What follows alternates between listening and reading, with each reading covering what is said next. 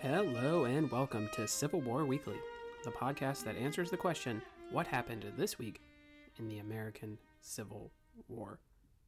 I'm your host, Tim Patrick, and this is episode 33, November 1st through November 7th, 1861. Last week, we mentioned a brief skirmish in Springfield, Missouri, as well as had a little more of an in-depth rundown of the Mexican-American War. So now, when I say that Ulysses S. Grant was attached to General Zachary Taylor, or that Jefferson Davis served at Monterey or Buena Vista, that will all make, at least hopefully, a little bit more sense.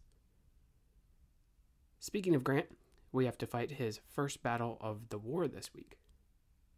But before we do that, we do need to mention the official switch in command for the Union Army. Up until this point, and I think it is hard to believe we have gone through 33 episodes with one overall commander of the federal forces. He's been at the forefront of the story of America for quite some time. This man, as we well know, is Winfield Scott. But now we must say goodbye to old Fuss and Feathers. The fiery general was not content with accepting a diminishing role in military planning. There was some blame that was shifted his way after first Bull Run. So, feeling the pressure, Scott would resign in October and retire from the Army. November would see George B. McClellan officially take over his role. Scott had advised Lincoln that Henry Halleck should be his replacement, advice that will be heeded after McClellan's star fades. As already mentioned, Grant will adopt a lot of the outline of the Anaconda Plan toward the end of the war. I know we will be talking about the Trent Affair next week, but Scott will actually help in diffusing that situation, displaying his already mentioned adept negotiation skills. So even though he is gone, we can still see Winfield Scott's stamp on future events. Winfield, although in poor health, will be able to see out the end of the war as well, eventually dying at West Point in 1866. I think it is not a surprise if you have heard me talk about Winfield Scott to know that I think he has a very important role in our story, although he is not going to be a forefront figure for much of the rest of our time. Just look at the longevity of his career. It is impressive, and I hope you may have learned a little more about this less talked about figure in American history. And let's not knock the fact that he does survive all the way to 1866. That's pretty impressive considering he did have these health issues here in 1861. So he outlives at least a lot of the officers that are far younger than him in the war. We can check back in on the strategic situation in Kentucky before we get going with Grant's first battle. Remember, the Confederacy had a little false start into the state and seized some strategic positioning when it came to the Mississippi River. Specifically, Leonidas Polk had moved into Columbus, a place with high bluffs that could control the traffic on the brown water below. The fort that Polk constructed there, he called the Gibraltar of the West.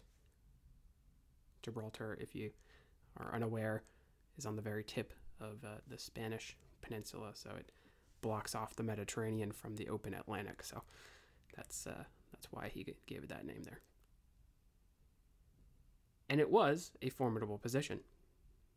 Furthermore, I think maybe I mentioned this, it is not far from Cairo, Illinois, the main base of Union troops, or Paducah, Kentucky, which we also talked about. The Confederates had a couple thousand men around Columbus, which would be a problem for the new commander in southeast Missouri, Ulysses S. Grant. John C. Fremont had named Grant to this position. It would also be the Pathfinder who would be concerned with potential troop movements into Arkansas. So he would order Grant to move toward Columbus in an effort to keep the rebels in that vicinity. Remember, those troops at this point, should they be shifted to Arkansas, might have the potential to combine with the Missouri state troops and make a more formidable opponent for Fremont as he continues his trek south. These gains, unfortunately, would be undone when he gets relieved of Missouri and David Hunter takes over, sort of backtracks a little bit in terms of progress, but at least for right now, he's sort of thinking long term into who's going to oppose him in not only the state of Missouri, but also a potential invasion of Arkansas. So Grant would move 2 brigades of troops supported by gunboats south. Let's talk about the troops on both sides. I think one of the more important figures would be one of Grant's brigade commanders, John Alexander McClernand. McClernand is a former Democrat and definitely one of those political generals we've mentioned in the past. He was a supporter of Stephen A. Douglas and certainly no friend of Abraham Lincoln. At the start of the war, Lincoln would award a commission to the Kentucky-born Illinois congressman. McClernand would go on to have a more intense rivalry with Ulysses S. Grant. He would spread rumors about Grant's drinking habit, something that would plague Ulysses S. Grant for at least for a couple of years here to come. McClernand was also accused of incompetence by both Sherman and David Dixon Porter, so not a very good group of men to have on your bad side. Eventually, events will come to a head outside of Vicksburg in 1863. But I will save those events for another time. Also under the command of Grant is Napoleon Bonaparte Buford, also originally from Kentucky. It is a nice name for sure, which is most of the reason why I wanted to mention him, but he will play a role in the seizing of Island Number 10. Also, he's the cousin of John Buford, one of my favorite figures from the Battle of Gettysburg. But I'm getting all kinds ahead of myself. Also in Grant's Department of Southeastern Missouri is John Blackjack Logan. He's a political general, but probably one of the more successful. The nickname Blackjack came from his black hair and mustache. Logan would serve in several campaigns during the war, including the Vicksburg campaign and Atlanta. Grant came very close during the war to replacing George Thomas with Logan in the defense of Nashville.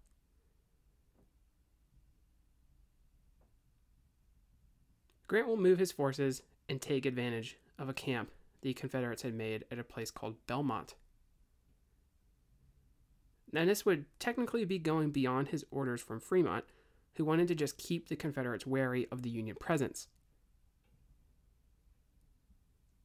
Grant was acting on intelligence that the Confederates were sending troops to aid in attacks on Missouri Unionists.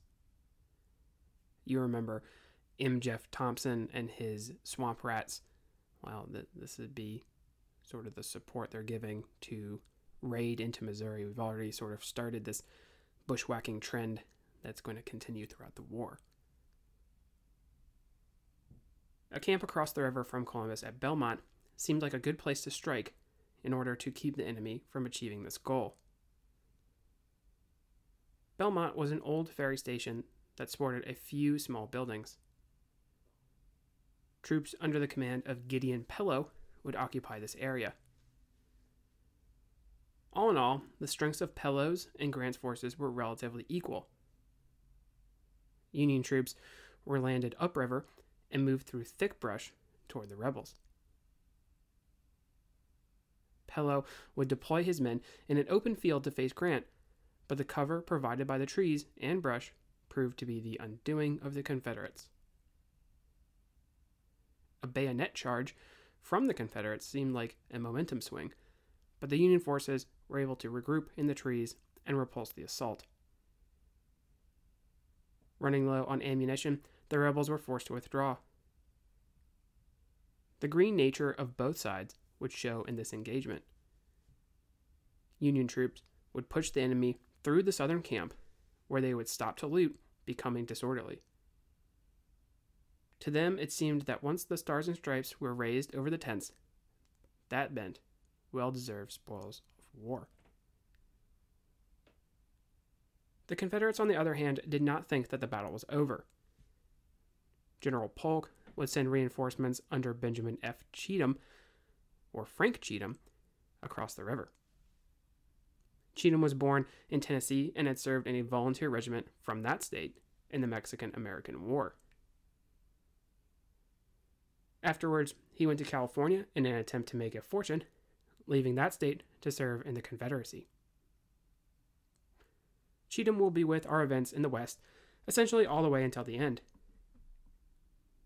After the war, he will go on to become superintendent of prisons in Tennessee. I think also there is a great sort of rundown of Cheatham. Cheatham is very highly thought of by Sam Watkins in his memoir, Company H. So that is on the Patreon feed once again. Shameless plug for that if you wanted to hear more about Watkins' thoughts and, again, think subsequently the thoughts of the common soldier, and check out the Patreon feed. Just to shoehorn into this episode, I think it is also high time I mention Polk's superior, Albert Sidney Johnston. Johnston was originally from Kentucky and attended West Point before serving in the Black Hawk War. Johnston would actually go on to make his name in Texas, though, serving in the Revolutionary Army. Eventually, he actually became the highest-ranking general in the Revolutionary Army, the Republic of Texas Army. He would then go on to be the Secretary of War in the Republic of Texas and serve in the Mexican-American War at the head of a Texas volunteer unit. After the war, he moved back into the U.S. Army, where he served until Texas seceded from the Union. Johnston sort of takes on Texas as his adopted home state, although being from Kentucky, so this is why he chooses to join the Confederate Army. He probably would not have joined had Texas remained in the Union, which is sort of an interesting note.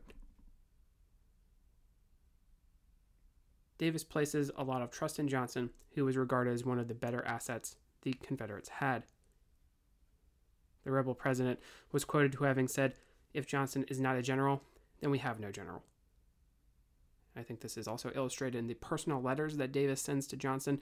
Johnston is one of his closest friends, at least in the Confederate Army, so sort of heaped a lot of pressure upon him. So we were going to see this as he faces off against Grant in April of 1862, how that sort of comes to a head. Anyway, Cheatham would put pressure on the disorganized Union troops. Grant would display his usual calm when placed under fire.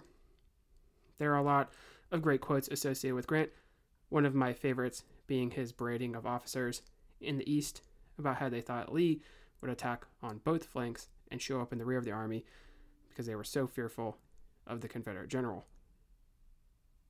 This time, he is quoted as having said, "We must cut our way out as we cut our way in." Facing superior numbers, the Union troops would withdraw back to the riverboats. The last Northerner to board was Grant himself. In a famous incident, his horse jumps up onto the gangplank at the last instant. Grant was a good horseman, as noted during his time at West Point.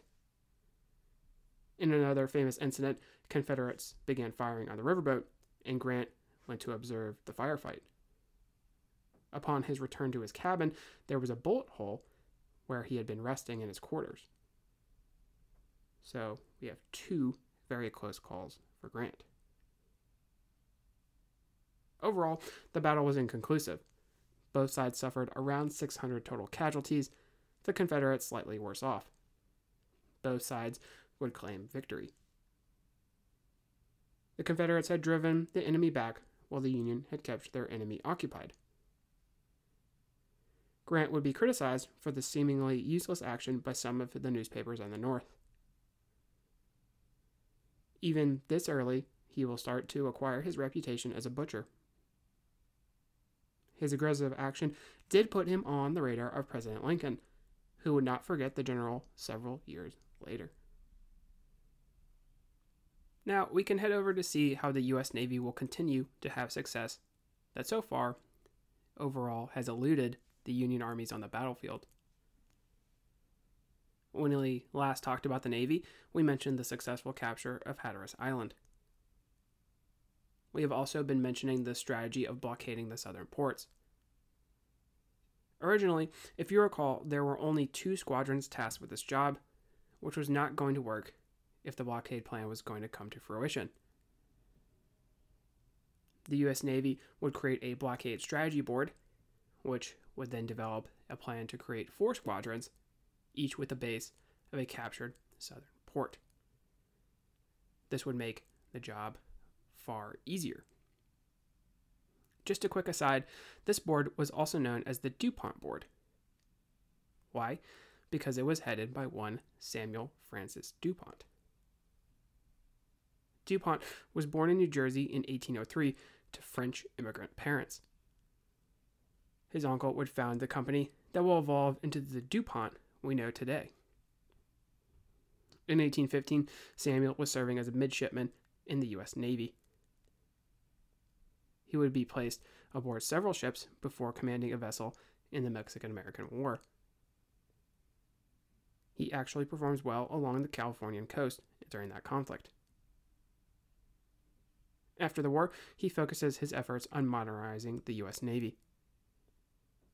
When the war starts, he will become the commander of the South Atlantic Blockading Squadron. So step 1 in the plan was to identify potential ports that could be used as bases of operation.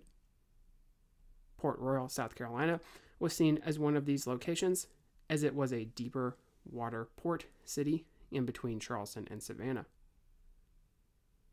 Both of these major cities are obviously on the hit list. DuPont would put together a fleet of over 70 ships and combine efforts with the U.S. Army to create a landing force. Facing off against the expedition would be 2 Confederate forts that would protect the Sound, Fort Walker and Fort Beauregard. Some 3,000 Confederates would man the 2 forts with 44 guns between them. These men were actually technically under the command of Robert E. Lee, whom I mentioned had relocated after Cheat Mountain. This is where he gets the nickname King of Spades, from his goal to bolster the coastal defenses. The Confederate government is aware that there will be potential targets along the coast, so sending the engineer Robert E. Lee seems like a good move.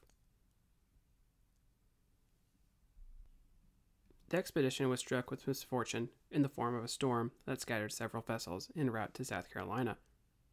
A handful of ships needed to return to friendlier ports for repair.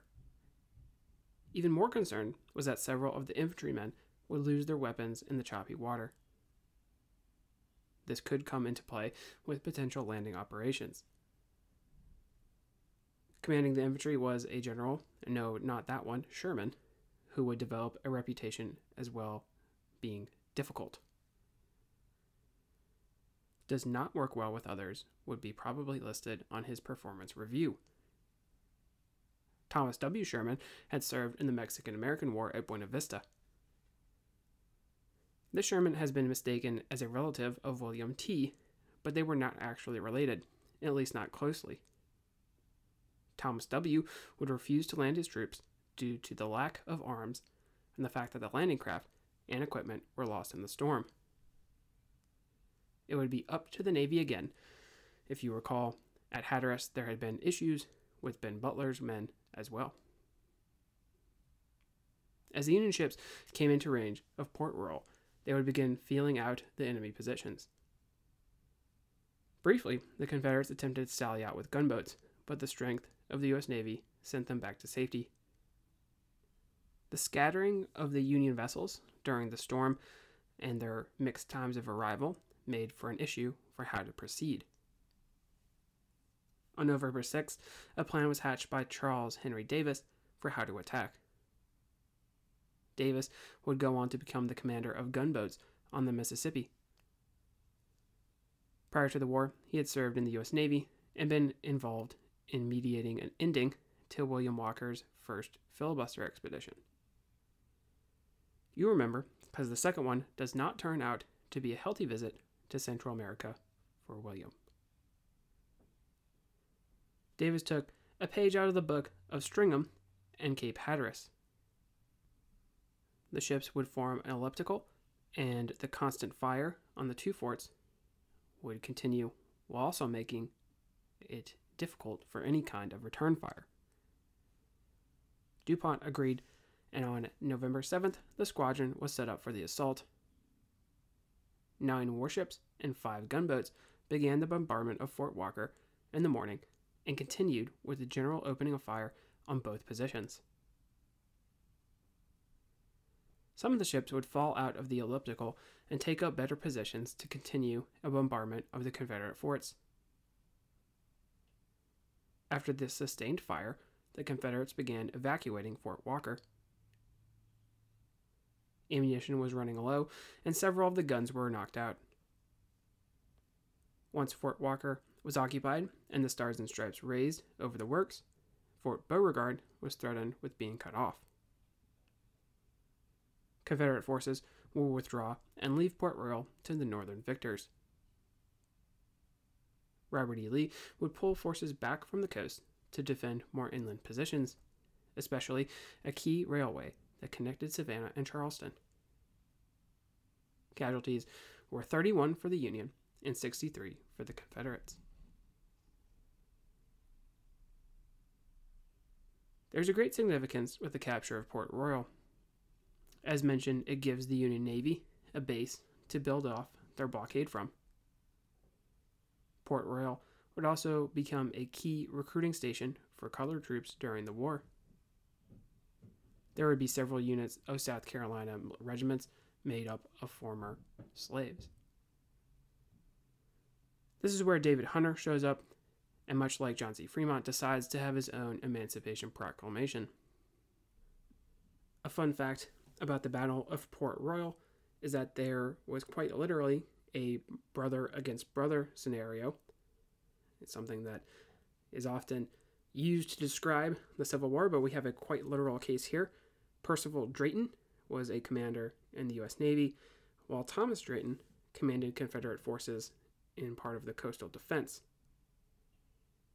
The careers would end up very differently for the brothers. Percival continues to be involved in naval operations throughout the war and is the recipient of the famous line, "Damn the torpedoes, full speed ahead." Thomas will be disappointed in the Army of Northern Virginia and be shipped out west toward obscurity. We can pause it there. We got to fight Ulysses S. Grant's first battle of the war, which sort of mirrors Robert E. Lee's first battle in that it was a little bit of a misstep. Port Royal also shows that in 1861, the bright spot for the North is definitely the Navy. Next week, we will jump into the Trent Affair, an event that will bring the British the closest they will ever come to being involved officially in the war. If you like what you hear, please make sure to leave a review. Posted in the description should be a link to the website, Patreon, and Venmo information. Support for the general upkeep of the show would be greatly appreciated. Once again, feedback is welcome. Questions, comments, concerns. The email is cwweeklypod@gmail.com. Thank you all so much for listening, and have a great day.